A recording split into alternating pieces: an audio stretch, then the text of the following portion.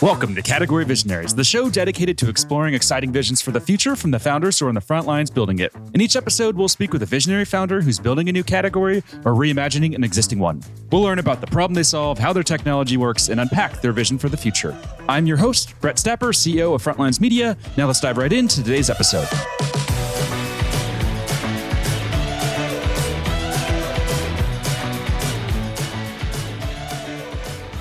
Hey everyone, and thanks for listening. Today I'm speaking with Travis Howerton, co-founder and CTO of RegScale, a continuous compliance automation platform that raised over $21 million in funding. Travis, thanks for chatting with me today. Thanks for having me. It's a pleasure to be here. Not a problem. So to kick things off, could we just start with a quick summary of who you are and a bit more about your background? Sure thing. So as you mentioned, I'm Travis Howerton, one of the co-founders at RegScale. But by way of background and training, I spent 20 plus years in the U.S. nuclear weapons program, where I became their first chief technology officer, responsible for safety, security, and reliability of the U.S. nuclear weapons stockpile. Where I got to see firsthand some of the challenges with compliance, where we were very risk adverse, and you want us to be with weapons that could end the world. And then I got into the private sector once I ended my federal career and found that the other areas I was working in were equal, maybe not equally, but also very risk adverse and hindered by compliance. And we could never find a good product to solve the problem. And it was a major pain point everywhere I'd been. And so we decided to start our own business and try to build our own. And that's how we got to here. Wow. So some follow-up questions then. What was that like making that transition from working in the government to the private sector? Yeah, it was interesting. So I went to Oak Ridge National Lab first, which I would describe as an excellent hybrid.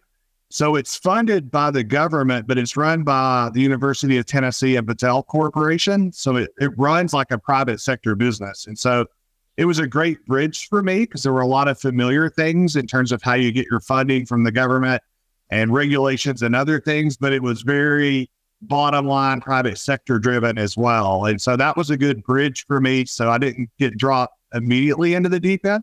I got some great mentorship by a guy named Jeff Smith and Mike Bartell out at the lab, who kind of broke me in a little bit as I eased into the private sector, and then later obviously made a full transition.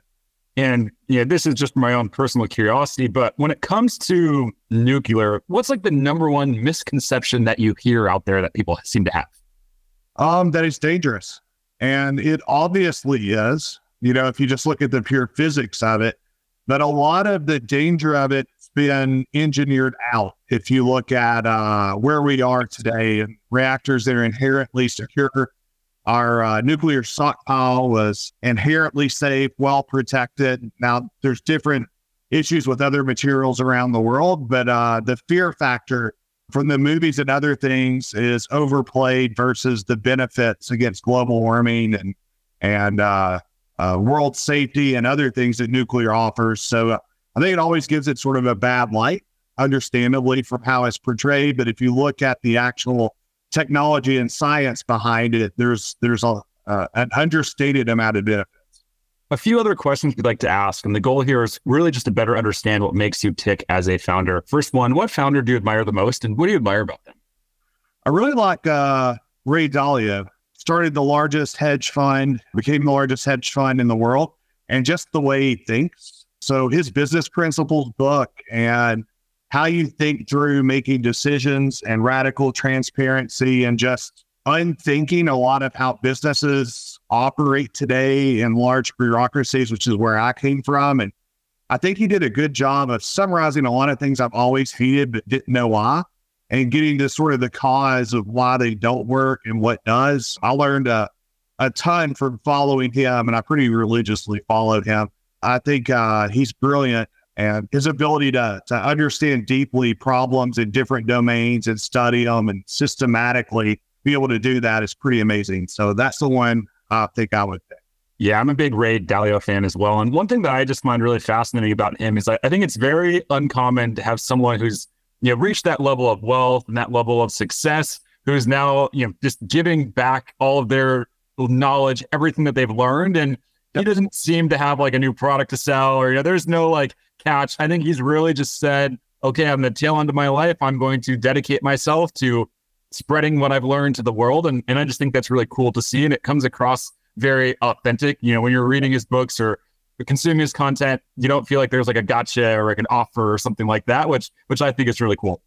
I agree. Sort of, I'm a software guy, but it's kind of like open sourcing everything that made you a billionaire, right? And so I think it's really cool to see, and I've certainly benefited and learned a great deal from it. When it comes to books, and we got this from an author named Ryan Holiday, he calls them Quake books. So a Quake book is a book that rocks you to your core, really influences how you think about the world and how you approach life. I know we touched on principles there, so we have to remove that from the list of options. Outside of principles, what would you say is a Quake book for you? I really like James Collins. So if I had to pick one, I go good to great.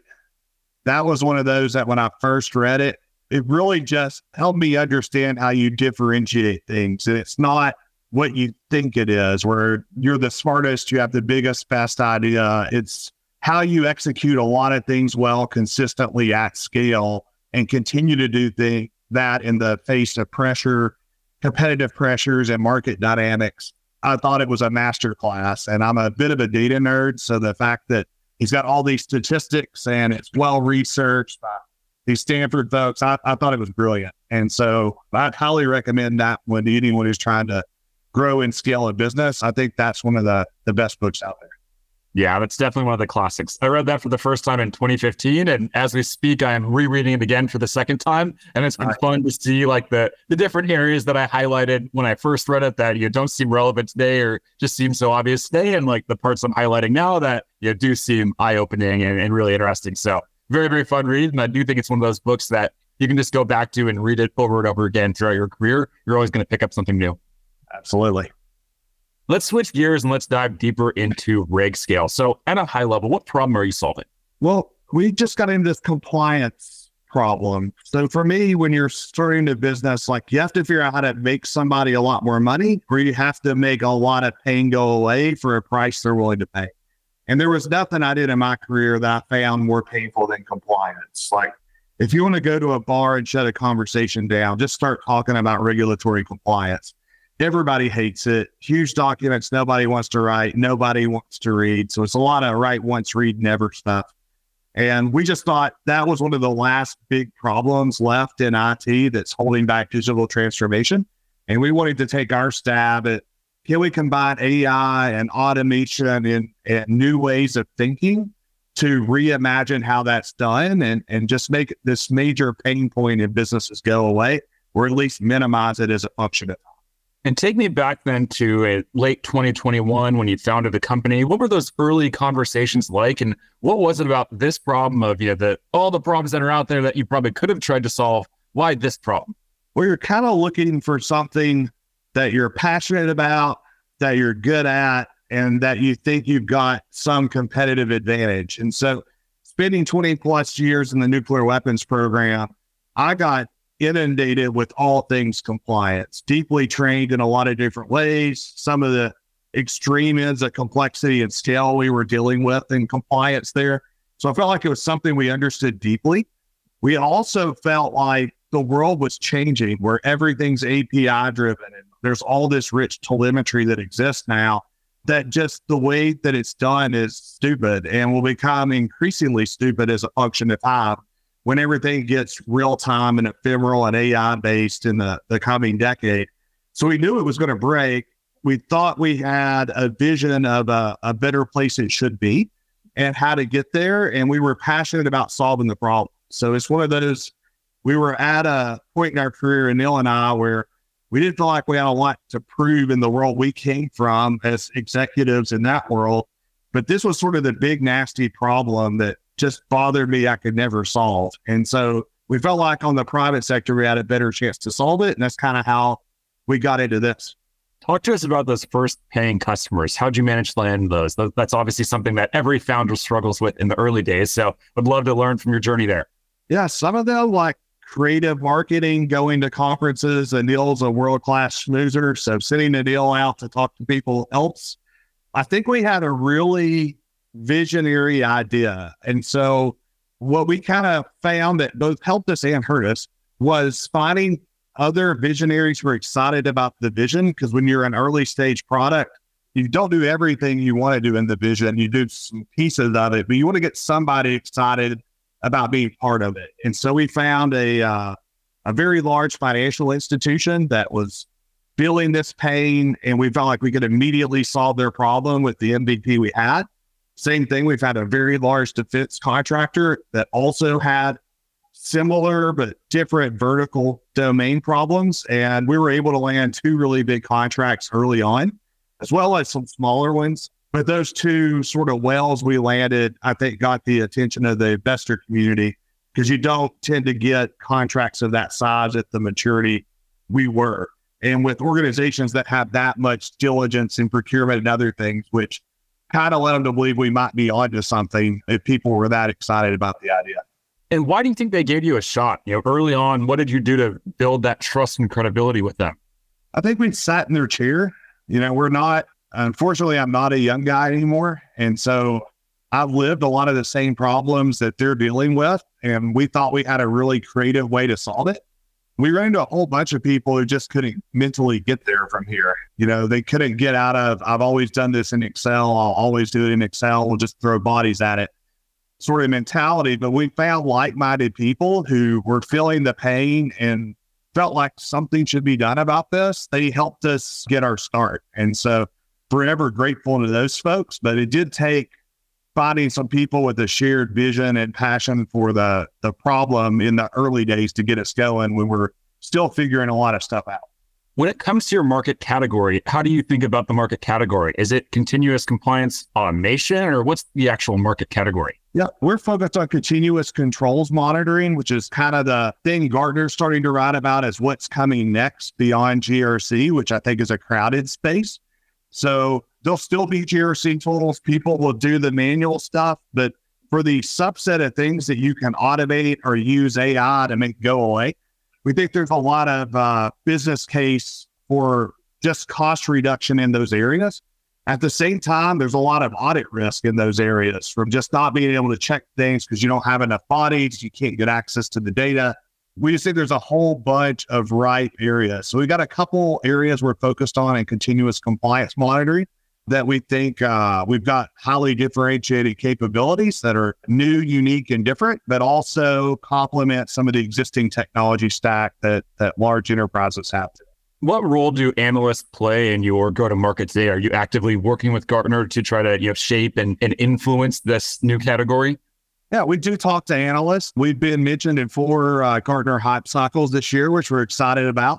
So we've gotten some recognition from analysts, both at the need for this space, so some market validation that large enterprises are feeling this pain and looking for solutions. So there's a market there.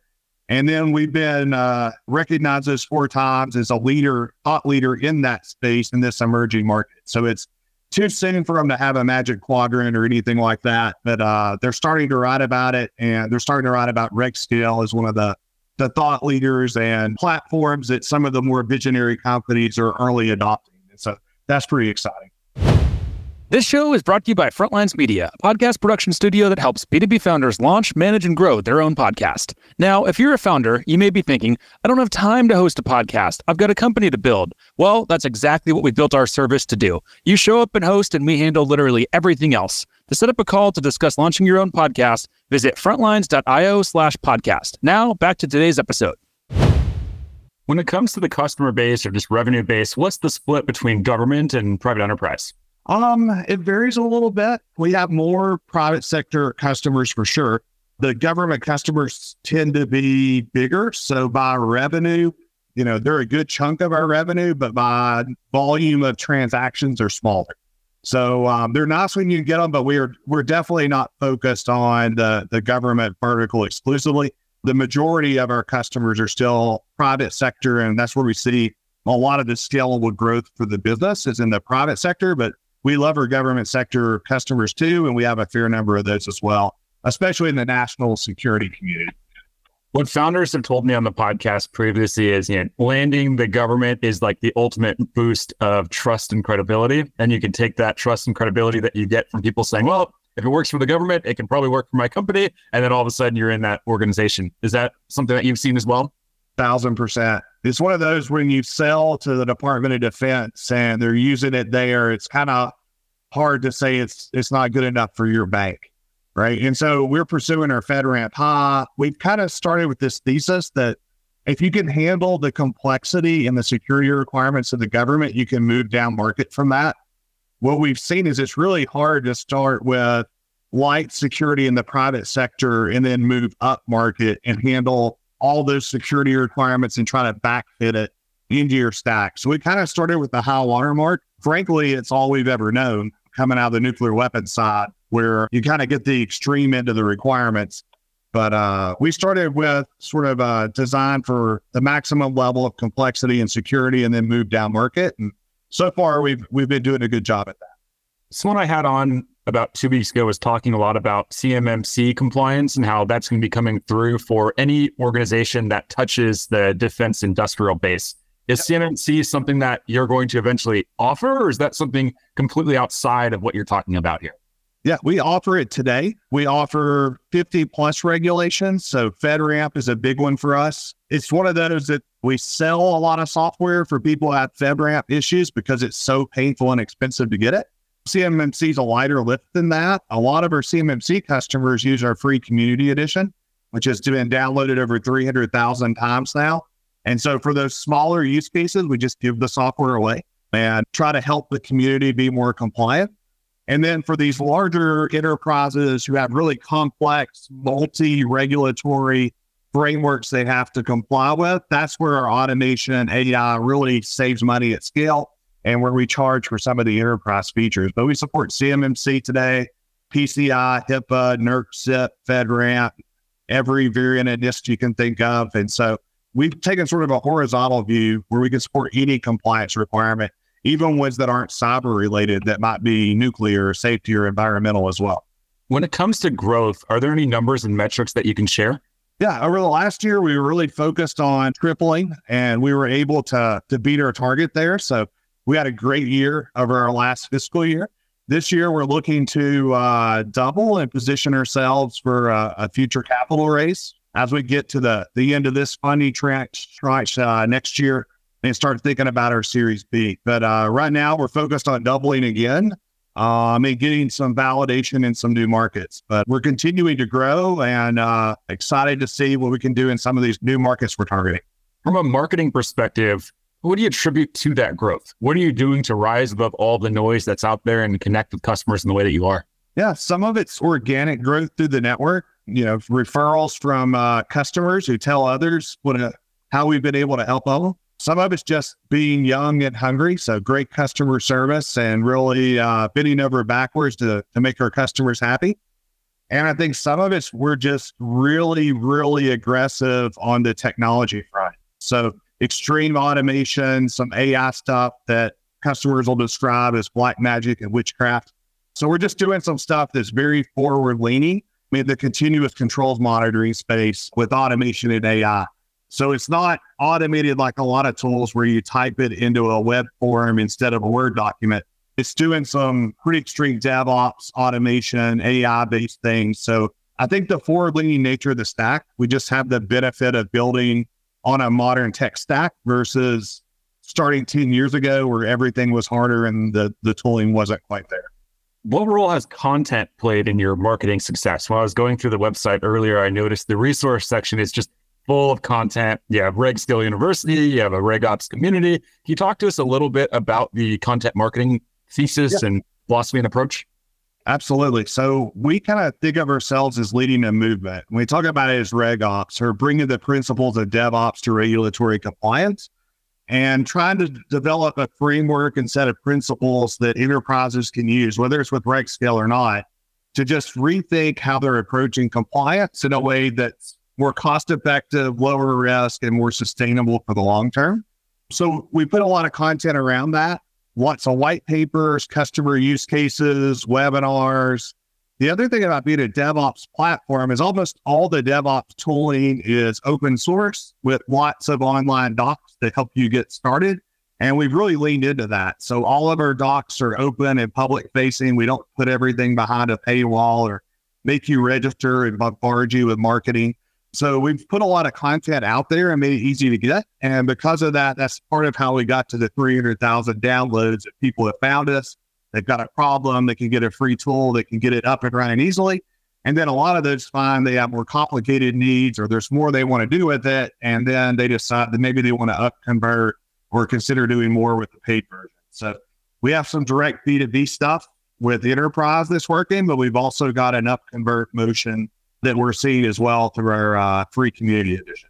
How do you think about measuring the impact of that content? That's one of the conversations that I have a lot with founders and with CMOs. And I'm a big fan of having everything open and making that bet that adding value in the long term always wins. But I come across a lot of CMOs who join a company and they're hell bent on saying every single thing we do is going to be gated. We need to be able to measure exactly where that lead came from, blah, blah, blah, all of that kind of stuff. So what's your view there? And how do you think about measuring the impact of these content efforts? Yeah, absolutely. So one is we're very fortunate. We hired Esty Peskowitz, who's our chief of marketing, and she's just fantastic. And she's a great partner to work with. And I know I probably drive her crazy at times because, marketing always wants to capture what they can so that they can be more effective in their job. But at the same time, we're a customer first organization. So we don't want to create a lot of friction between our customers getting value and then having to go through a bunch of steps to get it with us. So we've sort of taken partially, it's content driven. So people find us, they hear us speak, they see what we're doing at conferences and other things, and they get excited about it. Other times it's organic, where one of our existing customers is a fan and they tell others. And then a lot of it's just the free side we're giving out. And so they get to play with it. They can test it. They can evaluate it. There's zero friction in the process. They might even decide they don't need the paid version, that they're small and this more than meets their needs. And we're happy that we were able to help them. So sort of multifaceted marketing plan. The beauty of Esty is no matter where anything goes, she's got data on it, cost per lead, all well planned out. So we've got a lot of capabilities I wouldn't expect in a company of our size and maturity on the marketing side that she's put together, but it's definitely multifaceted. When it comes to funding, as I mentioned there in the intro, over $21 million raised to date. What have you learned about fundraising throughout this journey? A lot of our preconceived notions of how you raise money were just wrong. We did a first lap where I think Anil and I did a terrific job of embarrassing ourselves, not knowing what we were doing.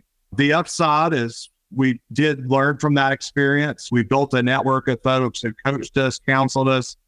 And we were also raising during the time where I think the whole VC world's changed a lot, where they expect you to bootstrap a lot more in an age of cloud, where you can build prototypes fast and quick. They expect you to have more revenue and have done more customer discovery. They expect more market analysis. They expect a better team. They're less concerned about where the team is than they were before, where you had to be in one of these central hubs. COVID changed some of that pretty rapidly and some of these modern tools. So a lot of things were changing while we were trying to raise. But I think the thing we did well is when we were embarrassingly stupid, we listened, we learned, and we tried to be creatively stupid the next time. And then eventually we ran out of ways to be stupid and were able to close around.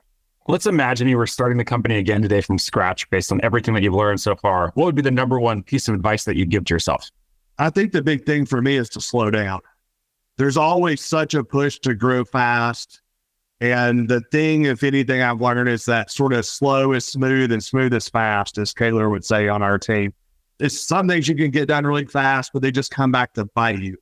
And so just taking time to think deeply on problems, get them all the way solved, and sort of grow more predictably than bursty how we did in the beginning, because we were able to close a lot of deals, but we got a little over our skis at times in support. Then we had to go hire a bunch of people.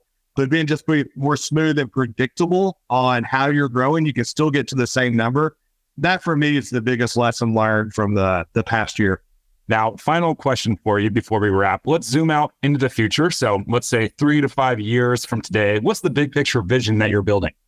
I think what we want to be is part of the new digital transformation toolkit for large enterprises, where if you think about doing digital transformation, cloud's there, AI's there, all this great tooling's there. But a lot of times it's the regulatory requirements and the paperwork burden and all this procedural hurdle that's built over time. That's what slows people down, makes them miss their schedule, makes them fall behind against another competitor. tools like RegScale and the continuous compliance monitoring and automation space are going to be a big part of the toolkit for the future. And so if you go out 3 to 5 years, we want to be a market leader in that space and a thought leader in that space. And the thing that motivates me more than anything is just being part of the solution. I'm an engineer. I'm not that motivated by money, although certainly we want to get a return for our investors. But the thing for me is I want to be part of solving a big problem. And for me, this is the nastiest one left when it comes to large companies who are trying to accelerate into the future, but are always being held back. So if you ask me like what being successful in 5 years looks like, it'd be that we have hundreds of customers who say, hey, they really helped us get where we needed our business to go. And we love RegScale. That's something that would make me happy. Amazing. I love the vision. I've really enjoyed this conversation. We will have to wrap here, but before we do, if there's any founders that are just listening in and want to follow along with your company building journey, where should they go?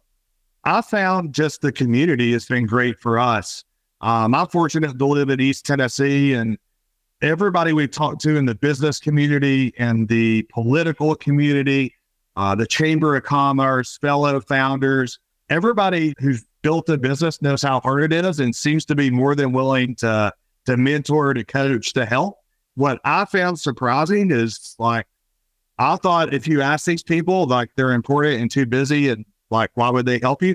It's really been the inverse. So I say, don't be scared to find good mentors. The best way to get smart on something is to find somebody smarter than you and ask them.